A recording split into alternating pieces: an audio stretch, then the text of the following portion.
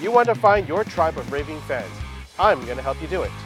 This is the Digging Deep podcast with 360 Media, where we help you do better business. Hey everybody, this is Justin Lamb, and you're watching episode 9 of Digging Deep, where we help business owners build better businesses. Today, I have a good friend and colleague of ours in the industry. He is a great filmmaker, and he helps businesses find the right audience through videos, putting them online in front of people when they want it. Please welcome to the show, Justin Booth. Justin, how are you today? I'm well, sir. Thank you. I've seen you a lot today already. It's good to see you some more. I know, right? Yeah. So for those people who didn't know, we are both part of BNI Group, and we meet every Wednesday morning. And this morning is one of those days. By the time this podcast comes out, it'll probably be a few weeks from now. But you're in a long line of queue. Um, but I did want to thank you, and uh, I think right now being socially distanced is such a big shift in our marketplace. And I think one of the things that has forced both you and I into is reevaluating how are we going to serve uh, audiences who need to still market in such a not only an emotionally sensitive but also a financially sensitive market. I get like waves of anxiety about it. Like sometimes it doesn't bother me so much. I'm optimistic about it. I'm like, you know what? If I just sit back and I take a look and I write, I write things down in front of me and I'm like, look, I can get through this. But when you start thinking about, okay, well, what if it gets worse? That gets a little frightening. And then you turn on the news and you're like, oh shit, it's getting worse. It's getting pretty bad. And then you think about how what they're reporting is delayed by at least, well, it's delayed and not accurate. Yeah, and Or even the reporting is not accurate. I mean, you could probably add another zero to most of those numbers, and that'll be closer to the real reality of it. yeah, because you have some nations in the world that, like, just aren't keeping up with testing. Like, I'm sorry, I just got back from Mexico before this all broke, and that country is not rolling out mass testing in the small communities across their coast and countryside. Like, Yeah, Mel, like my wife, is on a few different podcasts with some pretty high profile research and scientists, and she's like, it's pretty grim. They estimate 1% of the population will die from it. yeah, and then just the speed at which it hit all of our collective realities, let alone the businesses, but how it just brought everything to a stop. And that's why I think the government's just going to start cutting checks and verifying later, because they can't afford to waste time verifying everyone, because the people that are really, really in need it now, and the people that are just going to scam the system, well, hopefully there's enough follow up afterwards to catch them and punish them. But the people that need it now. Like April Yeah, 1st, they need to pay the rent today. yeah, it's crazy. But on the other half of that is like how much money is going to be like Transferred. able transferred, and how much, and how can that be sustainable? Like the deficit is already huge. It's going to be gargantuan after, and then of course the GDP is down. You're going to have huge implications across the board with that, and industry is going to take at least a year to recover, and then trickle down supplementary services like us, where we're part luxury, part necessity. Yeah. We're one of the last ones like to recover. There's a good majority of the population that'll be hurting for money, and they're scrambling just to get their heads above water and preparing for what they have to pay back in terms of the loans and anything that they've had supplemented in the next little while. So Yep. it's scary. It's also scary to realize how few people have runways financially to sustain themselves.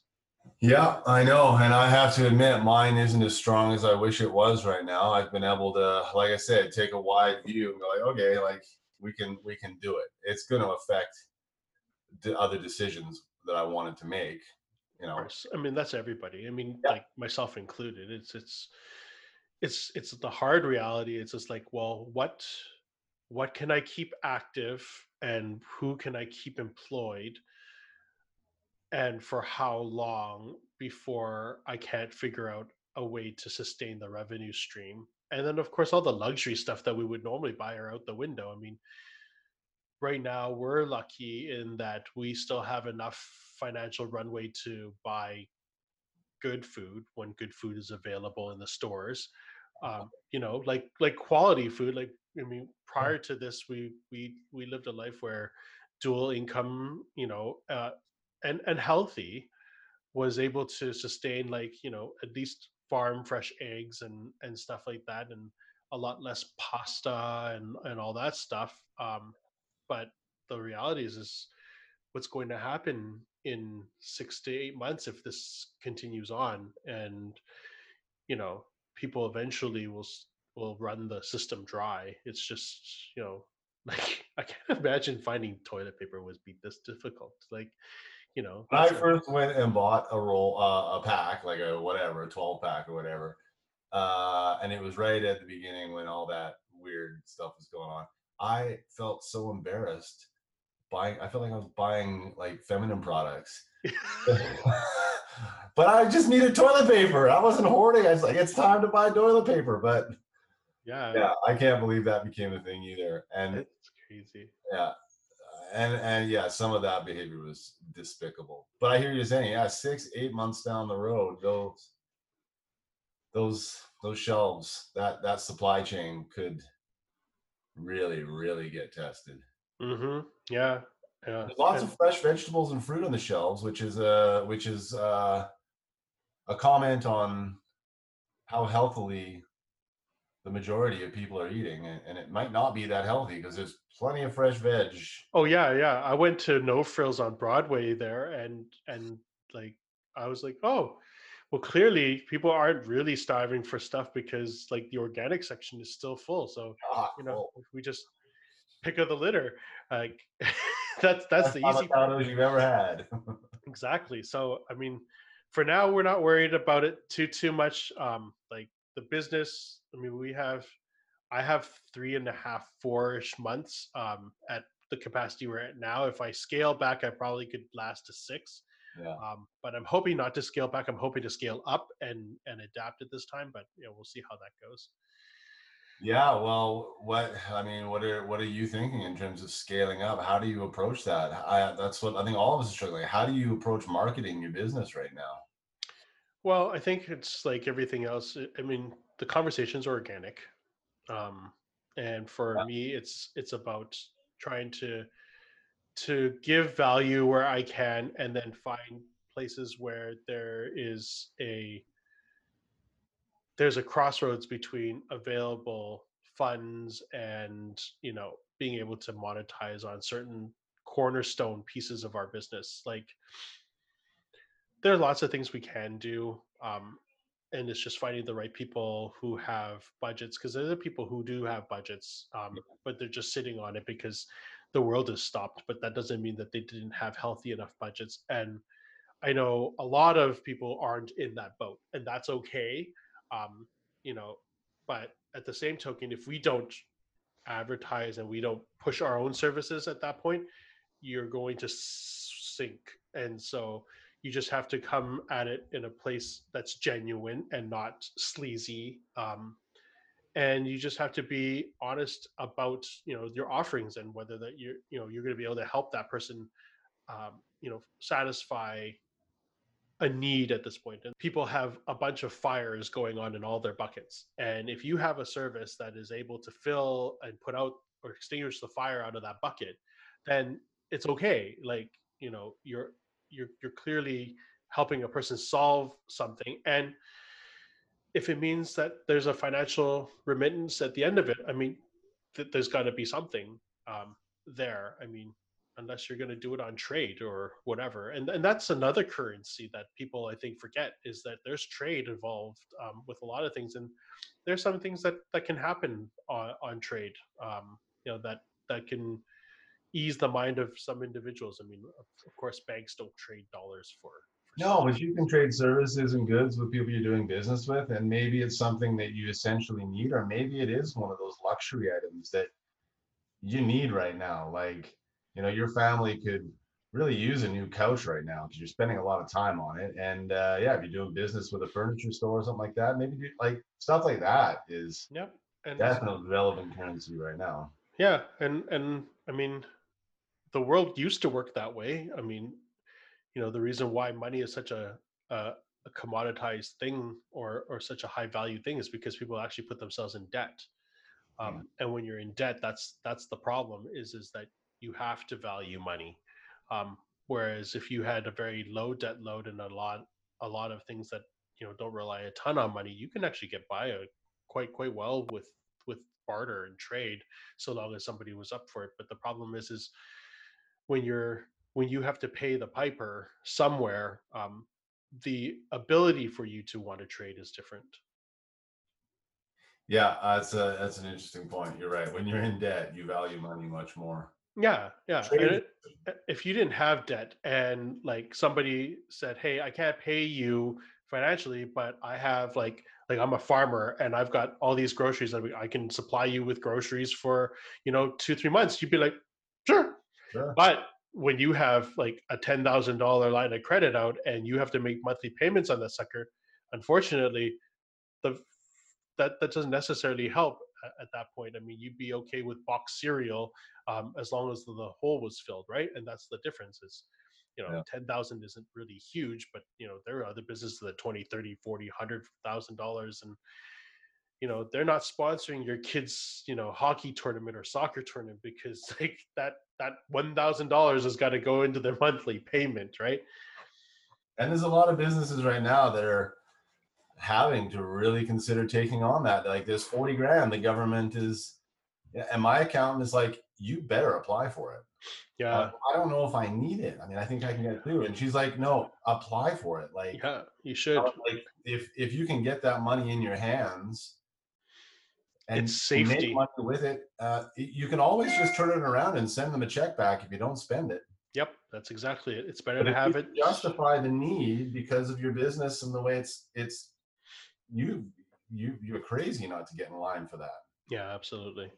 So, but yeah, I mean, And how are businesses going to deal with that on the flip side when it does come time to pay the piper? And now a business that operated with little or no debt is like, it's going to take me 20 years or longer to pay back $40,000 to the GOV, and that's a real tough decision for some really small businesses like solopreneurs like me and others who have a couple employees, or that's a really tough burden to think about taking on. I'm going to do it, and if I spend any of the money, it'll be done very wisely. But it's yeah, for others where you just have to, you've got rent for a business location and employees and suppliers, depending on your business.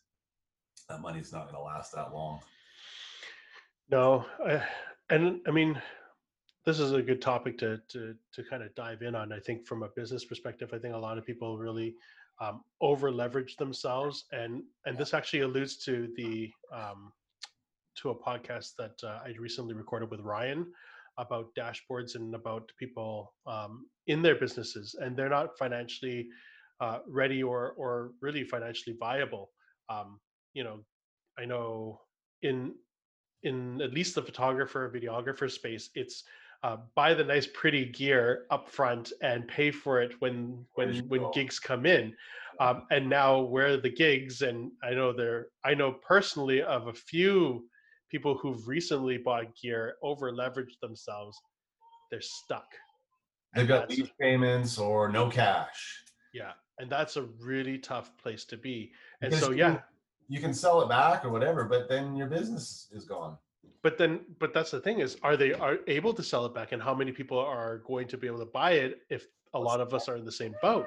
So they're not really able to do that, and that's really tough because you know they're going to come out of the end of this with zero to no money, and I liken it to when we first started out as photographers and videographers, like you're groundbreaking, um, and you're literally going to have to start all over again, and that's a scary thought if you think about it. I mean, even the bigger players are hurting, and that means they're laying off people. That means that all their equipment leases, like, they're either liable for it, or there's going to be a bunch of insolvencies that are going to come up through the pipeline. Yeah. um, so what does that landscape look like for photographers and videographers coming out of it? It'll thin out the herd a bit, my friend, which is okay because you and I have dealt with, and all businesses do, but we in our industry, the barrier to entry has steadily gone down. And so we have steadily seen an increase of ankle biters coming up from below, doing it for next to nothing. This will thin out some of the herd, which is unfortunate. Like, you don't wish that upon anyone. My mindset's all about um, growth. And I think if you have that mindset, you can see an abundance of opportunities. Um, and there's enough for everyone, I think. And you and I have talked about it before. I think there's enough business for everyone, but those that are just getting into it, who haven't quite got their systems sorted out and they know how to work the gear, but they haven't quite figured out how to work the business. It's going to be next to impossible. Yeah, and I think that for people who are in that boat where they're when they come back, they're going to be offering their services for cheap, trying to just recover financially. There's a real danger involved in that, and I think that's it's unspoken. And I know a lot of photographers in different circles, poo poo on the $300 a gig kind of person. And the real truth about it is a lot of us started out that way. I mean, it was a hobby, it wasn't a business. And what you did was you built yourself a job at one point. Yeah.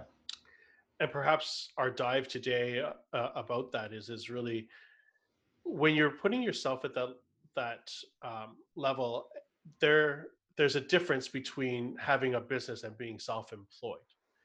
And that's a really big distinction.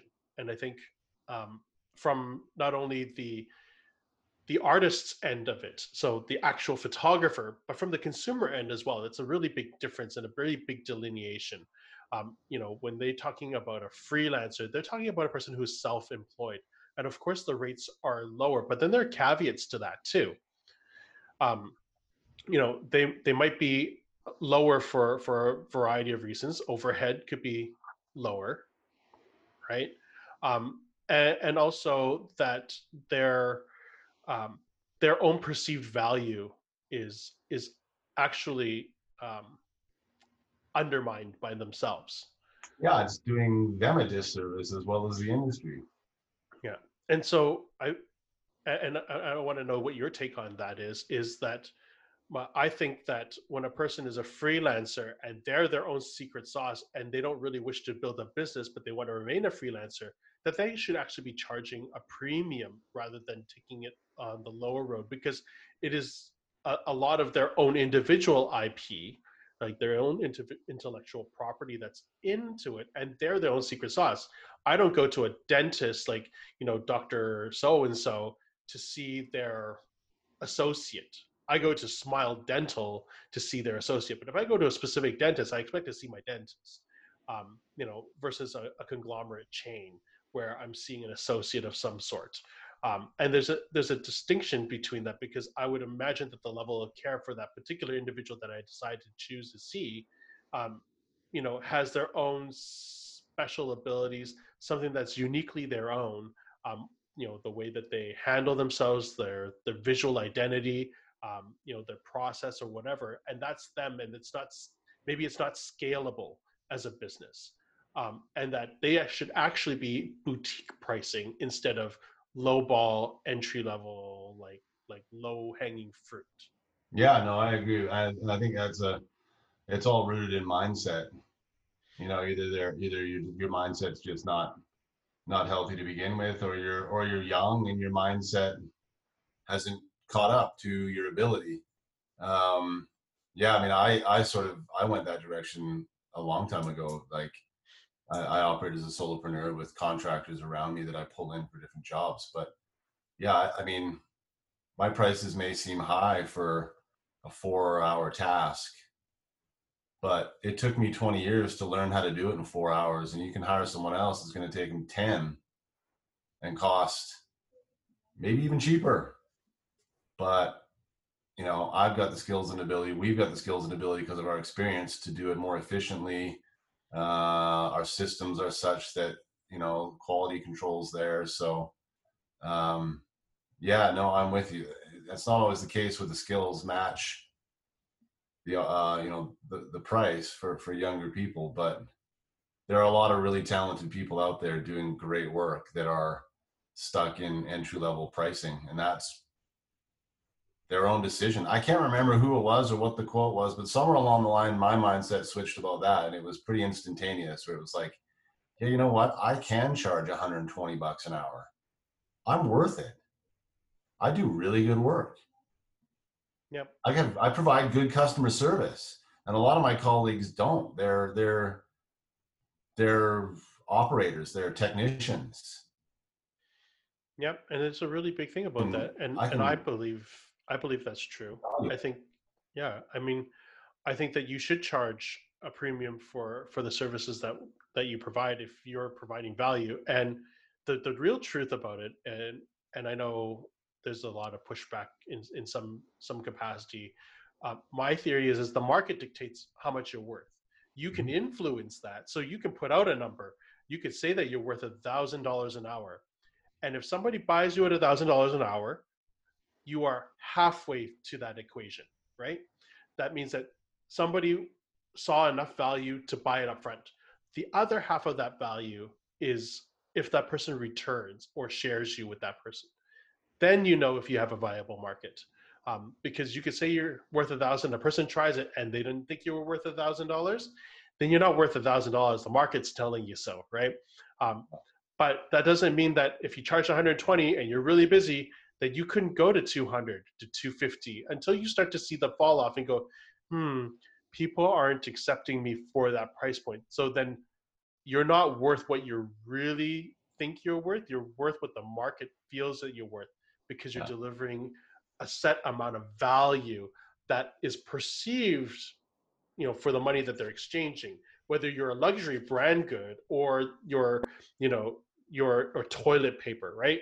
Like if you're one ply toilet paper, people aren't going to pay the premium for it because your finger goes through the toilet paper when you go wipe your ass.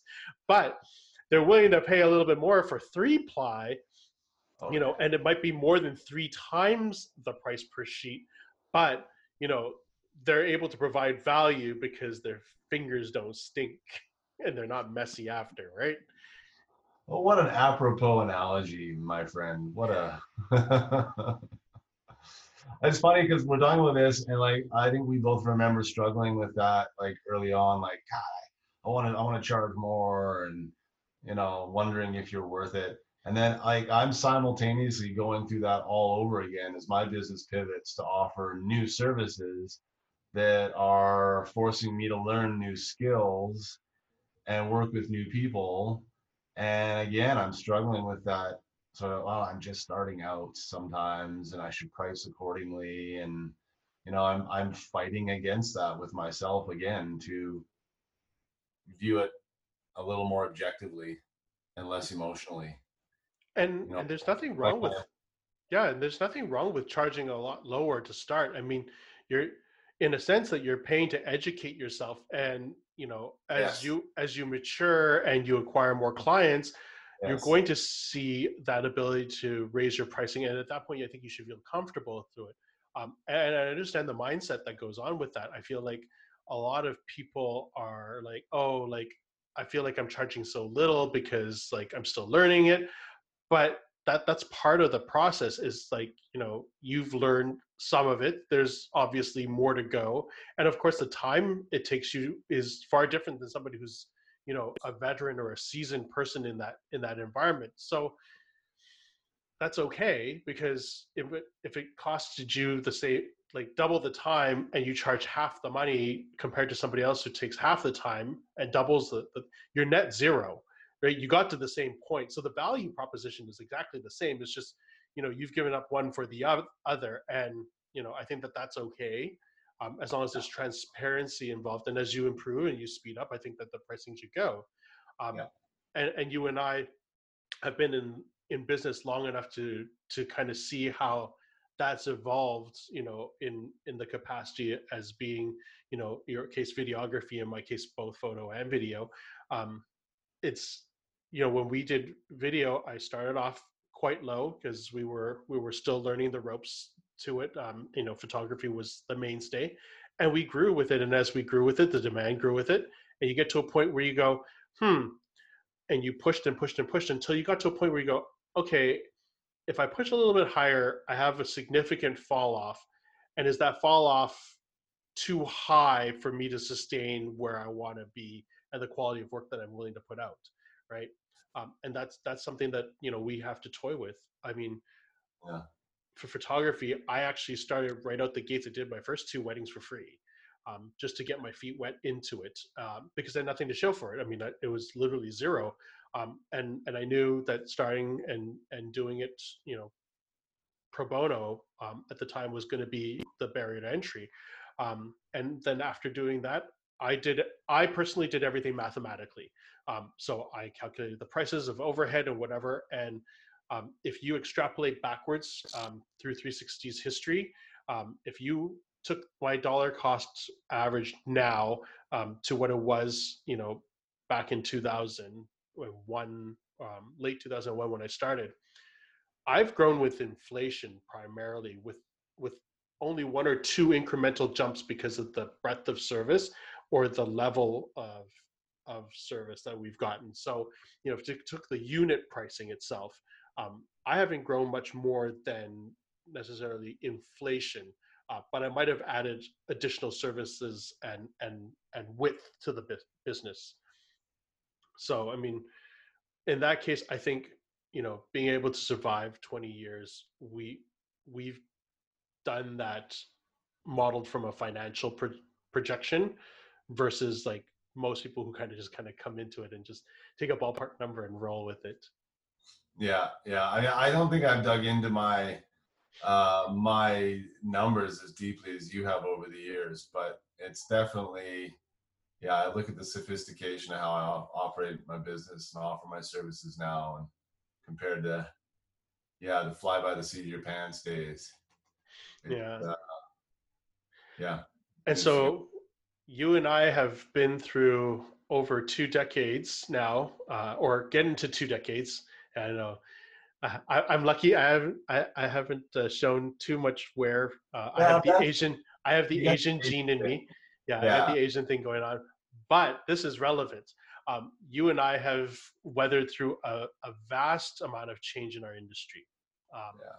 both from the type of media that we started off with, the resolutions, Yeah. the type of camera and technology and computers that go along with it. We've also both seen a numerous amount of up and down market trends. Yeah. So, in your journey, what have Yeah. you found as the up and downs, and how did you adapt through all the different changes? Let's start from maybe like a technology standpoint. You know, from the day you Yeah. started till now, what Yeah. did you have to endure, and what did you change in your business? We had to endure, um, we had, oh gosh, I had to endure two partners that love to buy gear. And I was the partner who was like, let's just get what we need.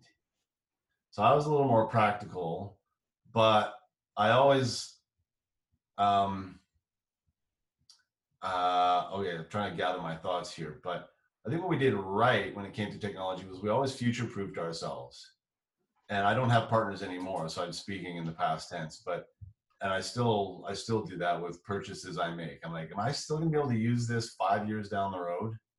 If not, I'm probably not gonna buy it, or I'll wait and see if it's just an emotional thing. So I've always future-proofed myself by like digging into the technology and the specs and looking at other trends in the market to see, okay, is this resolution, is this technology, is this going to hold up in the long run, or is there a change coming? I had to endure like a little bit of risk, you know, some lease payments, some financial risk to acquire those tools that did future-proof me, because entry-level tech and prosumer technology wasn't gonna cut it. And so, yeah, we took a bit of a risk financially and had to endure, you know, monthly lease payments for years to make sure we could still have the tools. Yeah. As far as like market trends, we've seen everything change, man. Like when we first started out, we were shooting in standard definition. And what were we delivering? We were delivering videos on DVD. Still doing beta or tapes, Or cam. VHS. Yeah, I was Yeah. delivering cam for broadcast, like getting stuff put onto tape. But to my like digital clients, because that's where I entered, was when digital started. So the remnants of the tape era were still hanging around for some businesses who had that huge infrastructure invested in it. But my digital clients, it was like, yeah, DVDs to play on a standard definition television in a store or at a trade show. So that lasted quite a while. And then, yeah, man, I've still got some too. So many just sitting there. Just sitting there. But then when the social media revolution happened, I didn't see it immediately, how that was going to change advertising forever and marketing forever. That's what we see happening now is like, you know, when's the last time you did a job for broadcast? Like, when's the last time you did a job for anything other than the web? Yep, it's true. You know, and photography is different because people still want hard copies of certain things, but in video, it's like, so that's what's happening now, and where it's going, I don't know. I think e-commerce is going to explode, and the use of video and really strategically created marketing around that is going to be huge, because we see the retail environment collapsing on itself. Been to a mall lately? When you go, they're bloody. They were like quarantine. Like they were you want to self distance, go to a mall. There's nobody there. Mm-hmm. And that's the thing is you know, even though e-commerce is exploding, how do you think that fares given the technology available now, and how do you feel about, you know, our industry as it evolves? Well, I think what you're getting at is like, and correct me if I'm wrong, but like people have the power to create in their hands. Is that kind of what you're getting at? Yeah. And so where does that position us as professional content creators if the business owner can create their own? So here's what I see happening on that. I think for a long time, when YouTube was, I almost said at its height, but it's not even close yet, I don't think. But when YouTube was first starting to get like, holy, this thing is huge, what we accepted as for quality, for production value, started to kind of dip, I think. As more and more people put out kind of mediocre looking content, but the guts of what they were actually talking about was valuable. As that content started to become more and more, people started excusing low quality. And now I think what's happening is that's starting to change. And I think the quality of production is starting to match the quality of the content or the message in the content. And so what I think is going to happen is that's going to put people like you and I, who are filmmakers and photographers first, when we up when we combine those skills with the power of marketing that's happening online right now, I think that puts us in a really good position. So That's an interesting point. I think you'll see for a lot of advertisers and marketers the move back to quality, to again distinguish themselves and their brand as a premium, as better than the other guys, as better than that guy that's making his own videos. I don't know. That's my gut on where it's going to go, and I'm starting to see. Yeah, I'm starting to see it. Guys like Casey Neistat, and with Gary Vee, right? Those guys, I think those two guys in particular are sort of signaling that to me, anyways, with the amount of the size of their audience, and then you look at the value, their production values. It's like it's pretty good. Yeah, I mean, I think the middle market will become commoditized. I think the general public, as you alluded to, has a lower set standard for what's acceptable, and they're willing to do with less, and they're trying to dump their money into other avenues that they think moves the needle forward.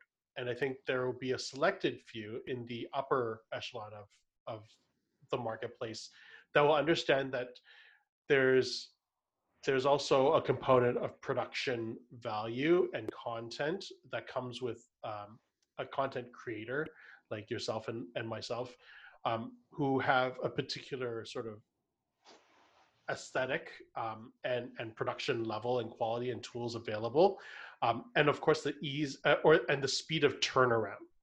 Yeah. I think as much as everybody really loves to do their own videos, I think by the very nature of how lazy society is, that will keep us employed and keep us busy. But I think in terms of, taking it to another level, I think for people like you and I, we to separate ourselves, we have to go above and beyond, and we have to show not only production value, but be able uh, to distinguish, from the 19-year-old kid who is producing good content, but doesn't necessarily do it at scale or at the speed that we do it. Like, they have to be in the mood to edit that one or two travel videos, and that $300 just doesn't spark them to do it for everybody else, because it's not them. It's like they're not into it. And that's where people are going to struggle, that they want that really flashy video, and they want to contract this person, and unless that person is really driven to produce and produce on time and on budget and on spec, as advertised, they're going to struggle. They just can't do it. And I know a bunch of people in that space who produce good work, Yeah. can't go and edit unless they feel like it. Yeah. And so, like, what would take us 2 days to produce takes them a month and a half to 2 months to produce the same type of video, because we do it because we have the infrastructure and the gusto to do it, and we don't have to be in the mood. They have to be in the mood. And I think that's where we get to shine. Yeah, I think you're right. And you mentioned like how guys like us have to raise our game, and it's like that's where the gray hair comes in, buddy. It communicates experience. So I got to go to the salt and pepper look. But we have like so much experience working with businesses, and in working with them, like I don't know, that's what I've always liked about our industry is when you're working with a client, you're really in this sort of incubator of their business, and you learn what makes their business tick a lot of the time, how it operates. So for me, it's really fascinating to say, oh, that's how that business operates. That's how they do their thing, and that's how that industry works.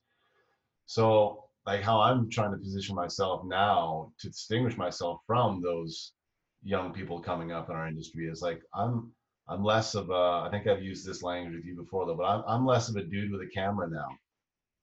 And I want to position myself more as like a business consultant, a marketing consultant who wants to know first how your business is operating, where your challenges in that business are. And it kind of turns the conversation on its head from what the typical video producer is going to talk about. Like, we're going to make you this cool video. Now, the conversation for me now starts with, well, how's your business doing? Where are your challenges? What problems are you having? And then, okay, well, how can we use video to solve that? Mm-hmm. And sometimes you can, sometimes you can't. But that's how my conversations start now, and it's probably about repositioning me, like upping my game and offering more than just the pretty pictures. Mm-hmm. You know, now these pictures have to do, and we've got the tools to demonstrate how they work and how they can drive business. So that's that's where you and I can offer way more than the dudes with cameras coming up. And so for people who are like in business, small business, and solopreneurs who are bootstrapping, what is your take on their entry and foray into something like YouTube, and into video? Do you like Um, it? Do you suggest that they do YouTube?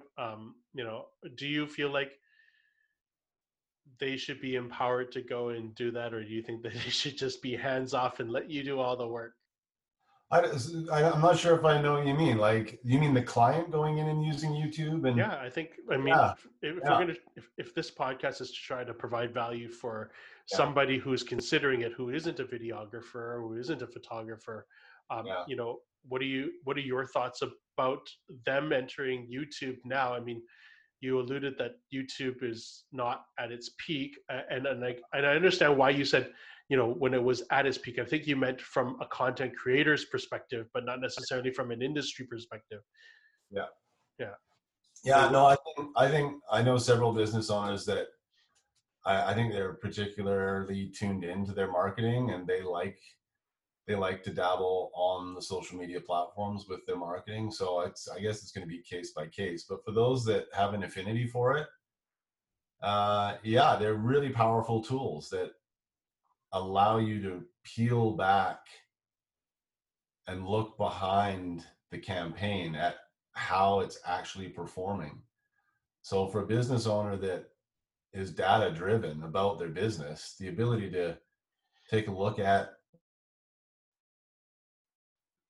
it's there, it's available. And you ask anyone who's invested their marketing dollars in newspaper advertising or radio advertising or television advertising, and you ask them, how's that going for you? Like, they don't know. yeah. I literally had one business owner who told me, well, I run an ad in the paper, and a week later, people show up on the day I told them I was having a sale. And it's busy that day, busier than normal. So it must be working. It's like, well, yeah, that's really antiquated. So yeah, I think business owners who have an affinity for it and want to, I think they should jump on and experiment and learn. And if they can, they can take it to the next level by, working with someone like us who can dig back to that next layer, which is actually designing the campaigns and doing the targeting and, doing the back end work that actually gets those results. Yeah. Um, And so yeah, no, let's go into that back end work. So, what do you think, or what have you seen are common mistakes that people try to do on their YouTube channel, that they think is moving the needle, but may not necessarily be doing what they think it does? humor. Humor is so hard. I think, yeah, I think you have to, when you're creating content and think about the content you're going to create, it's hard, but you've got to really focus on the content, the actual words, the information that you're passing on. Period. Yeah, I think you have to focus on the information, make sure it's going to be of value to your customer. They're either going to learn something or they're going to be entertained. Edutainment, right, is the old phrase for it. I think that's what what people really need to concentrate on when they're thinking about creating content online. Is it going to educate and entertain in that order? As far as other places, I think people are missing. I mean, I think a lot of people are throwing dollars at boosting posts and stuff like that, which I don't know the effectiveness of that. I think for those campaigns to really be effective, you've got to approach it a little more sophisticated than that. I feel like the boost button on Facebook in particular is kind of like bait. It is bait. It is It's like, oh, absolutely I bait. got 200 views, and that excites people and gives them a little shot, and then the hope is that they'll spend more. But some people I know, they throw $5 or $20 and they get one post that gets a bunch. That's not consistently moving any business into your business. Yeah, and there's so much depth that goes into the strategy, and I think that people don't really understand. But I've had conversations with other people in this space, in this exact space, and the amount of money that you actually have to put in to test, try, and to put it in is astronomical. Actually, it's quite daunting. It's not that $20, $30. I mean, $200 is a real, like drop in the bucket to what you're really going to have to spend in ad spend in order to really figure out what's going to work for your particular niche, your particular voice, the people that you target, all the things that you thought would work. Sometimes it's not the real reality of it. And from a marketer's perspective, I don't think anybody really has a secret sauce. They might have ways to segment it, but at the end of the day, all marketers and somebody who tells you that they got the secret sauce is I personally view as lying. So if you got if somebody's watching this and you got a secret sauce and you want to put in the test, I would pay to watch you be able to replicate it over and over again, because the real trial and error is you don't know what the market wants until you put it out there, and then you start to curate it. You curate it, you test it, you tweak it, you iterate it slowly, and that's what people that work with us need to understand. It's like you're going to have to endure a couple months where all we're doing is just sitting and watching and changing one little thing at a time. Mm-hmm. And it's sequential, and that's the thing is you can't change the whole gamut, because then you introduce a whole new set of variables, and you don't know which variable worked and which one didn't. That's right. So if you only choose one at a time, you'll be able to get, oh yeah, we changed that headline, or we changed that image, we changed that one thing, and oh, we got a bump in the numbers, we got more conversions, or we got more click-throughs, or whatever metric you're looking at. And that for advertisers is kind of a painful thing to come to grips with. It's like, it's going to cost me thousands of dollars just to test this mofo. Mm-hmm. Yeah, because there is no secret sauce. You've got to spend a lot of time on discovery and learning about your client's business. We do our clients' businesses, so that we can craft a message and a campaign that is strategic and has a really clear goal in mind. But whatever creative we come up with and whatever audience we deliver that message to, there's no guarantee it's going to work. And you will have to test, and you will have to change, and you will have to prepare for that to take sometimes months. Yeah. But when you do get it right and your return on investment starts to increase, then the magic can happen. And the opportunity is still there, I think, for businesses in all segments, in all industries, to do this, to do it right. And then when it's dialed in, smoke the competition.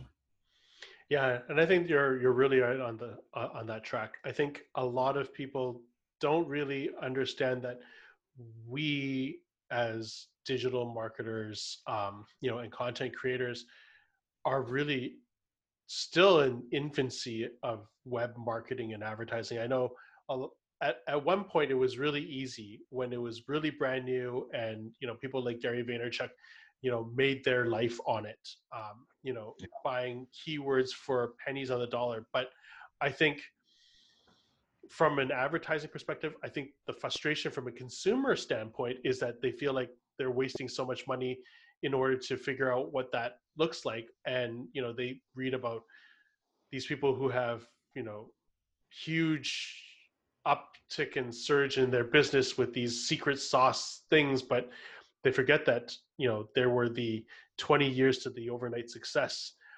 Yeah.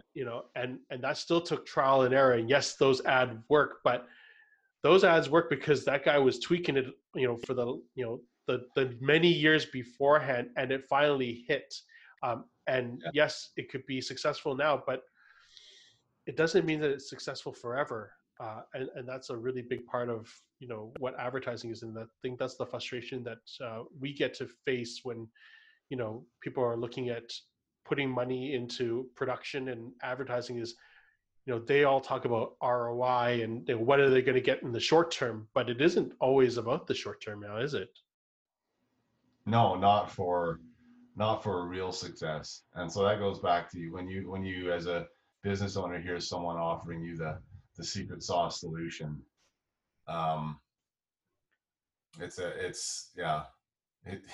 It's don't spend the $27 to go buy the fucking book.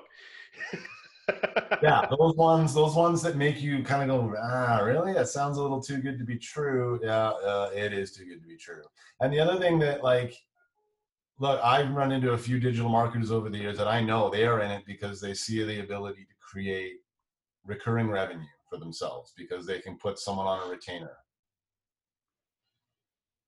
You can't sleep at the wheel on these things. You can't just turn a campaign on and go golfing down, or wherever, or you've got to, if you're running 5 campaigns for 5 clients, yeah, sure, you're creating great recurring revenue for your business as long as you're getting them results, but you're still getting them results because you're monitoring those campaigns and you're working on those campaigns. It's not just turn it on and let the algorithm go to work and start, printing money for your business. Yeah, and digital marketers have to stay engaged and on top of it and working with their clients, and it's got to be a close relationship. Yeah, and Seth Godin mentions that in his book Purple Cow. It's we in marketing, in order to stand out, especially in such a noisy marketplace online, digitally, there's just so much stuff being thrown at us. You get those, what they call the purple cow, that the unique special something that gets put in front of you. And if you stare at that purple cow or for a long enough time, it becomes not interesting anymore. And that just alludes to what it is that you were talking about is you could set up an ad and you can have a great ad and it could run for a little while and you could maybe sit on it for a little bit, but it ultimately starts to decline. And I mean, the effectiveness of that ad and things have to change because, people get immune or callous to, what everybody else is doing. Callous is the emotion. I think a lot of people feel.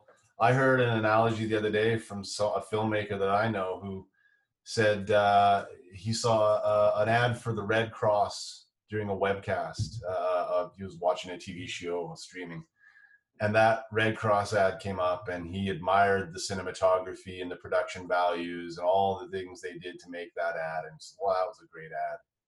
And the second and third time he saw it during that 40-minute broadcast, he thought the same thing. But the 5th and 6th and 7th and 8th time he saw it, he started disliking it and having a negative feeling towards the Red Cross for not showing him something different.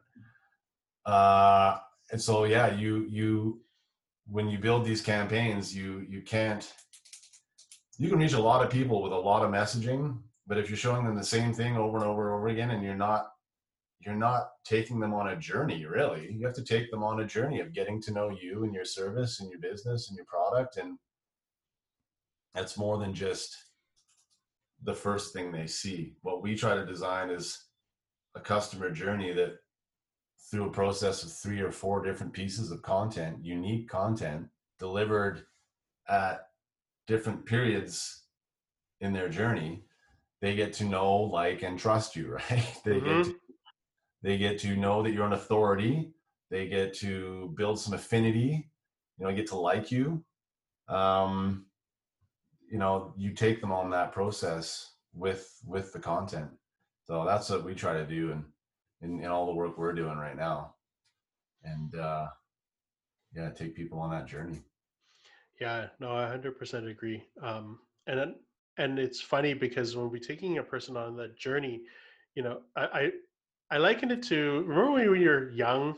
I don't know if I'm dating myself, but you know those choose your own story books where, like, you open it up and you decide to take this part, and so you have to flip to another page to start They're off. in my they're in my shopping cart on Amazon right now. You can buy a set of 6, the originals, for like $38. Like the original artwork and everything, paperback, same as you used to get in your elementary school library. And that's the thing, and that's what it is. And I think It is. everybody, You're right. and everybody's so lazy now in the marketplace where they're just trying to put out blanket ads because they want to cover everybody, and their whole goal is that if enough people see what I have, that, like, there are people willing to buy. And it's really not the truth. It's You you know have to make people. The analogy I use is your marketing has to make people uh, self-identify. You have to hit them with a message that is, yeah, it's not going to hit everybody in the marketplace. It's going to hit that one person who's going to put their hand up and go, geez, that's my problem. That I need that solution, right? It's like being in a crowded room, like a stadium, and there's a medical emergency and someone needs a doctor, and you yell out, is there a doctor in the house? Like, that's what your advertising needs to do, is yell out for that particular person, so that when they hear that message, go, yes, I'm a doctor. That's what the analogy I think about when I'm creating, campaigns and videos for people. Is like, is this going to make someone go, I need that? Because that's what works on me. And that's, I've been caught in a couple sales funnels online where it's like, damn, that was really good. Like, that language spoke right to me. Right. And that's eliminating a lot of people in your potential audience, but it's narrowing down on people that are ready to buy. it just That reduces the friction. reduces the friction. And instead of trying to sell to 20 people or 20 million people, you try and concentrate your message. Maybe you're delivering the message to a big audience, but the message is designed so that those particular people within the audience are going to go, yeah, that's me, I need that. And they'll click on your ad or your video, and they've entered into your sales funnel, and you're off to the races. Yep, and that's it's a really big part. So one of the things I'd like to ask my guests is, what is one of your favorite resources, either related to your profession, or something that you just find value in, whether it's a book, a podcast, maybe it's my podcast. But what is it that you like to refer to add value into your life? Sure. Okay. TV and movies. I've always used those for inspiration and ideas, whether it's the advertising on TV or the programming I'm watching. That's always informed my ideas to help in the productions I'm working on. Sometimes it's like the way a graphic is displayed on screen. I'll go and watch commercials for a while. I'm like, oh, okay, I'll design it that way. So just what's on TV has always been useful to me. There's a podcast on what's the is it NPR, the national? It's down in the States. Anyway, they've got a podcast on NPR called How I Built This. Oh, yes, yes. That's my favorite podcast, hand down, because they interview business owners of, like, household name brands and businesses, and they talk to them about their journey from inception to where they are now. And to hear those stories and how many times they failed along the way, or how many times they thought it was all over and there's never going to work, and they got, and to hear how they came out of it just through persistence, and mostly persistence, just not quitting, is really inspirational and amazing. So I highly recommend that one. Now I know we're entering the a long part of our meeting, so I'm gonna have to cut this one short Fine. today. But thank you so much for being on the podcast. I hope people who are listening to this find value to it. If you did, please make sure you subscribe, like and follow. You can find Justin, Justin Booth, um, at www.visualmedia.com. And if you have questions about video production, feel free to reach out to him. He's a good friend of mine, and as you can see, we have good banter and we have good discussions. And even though we're both in the same industry, I think it's like everything else. We both serve our markets, and we both have great value to provide to clients. I've always enjoyed like our industry because you can collaborate with your competitors in an instant. So I've always enjoyed collaborating and talking to you. Absolutely. We'll probably pick up another one later on. I think if this one does well and people have questions, it'd be worth our while to hop on another one and maybe dive down a specific avenue of stuff. Anytime. Thank you.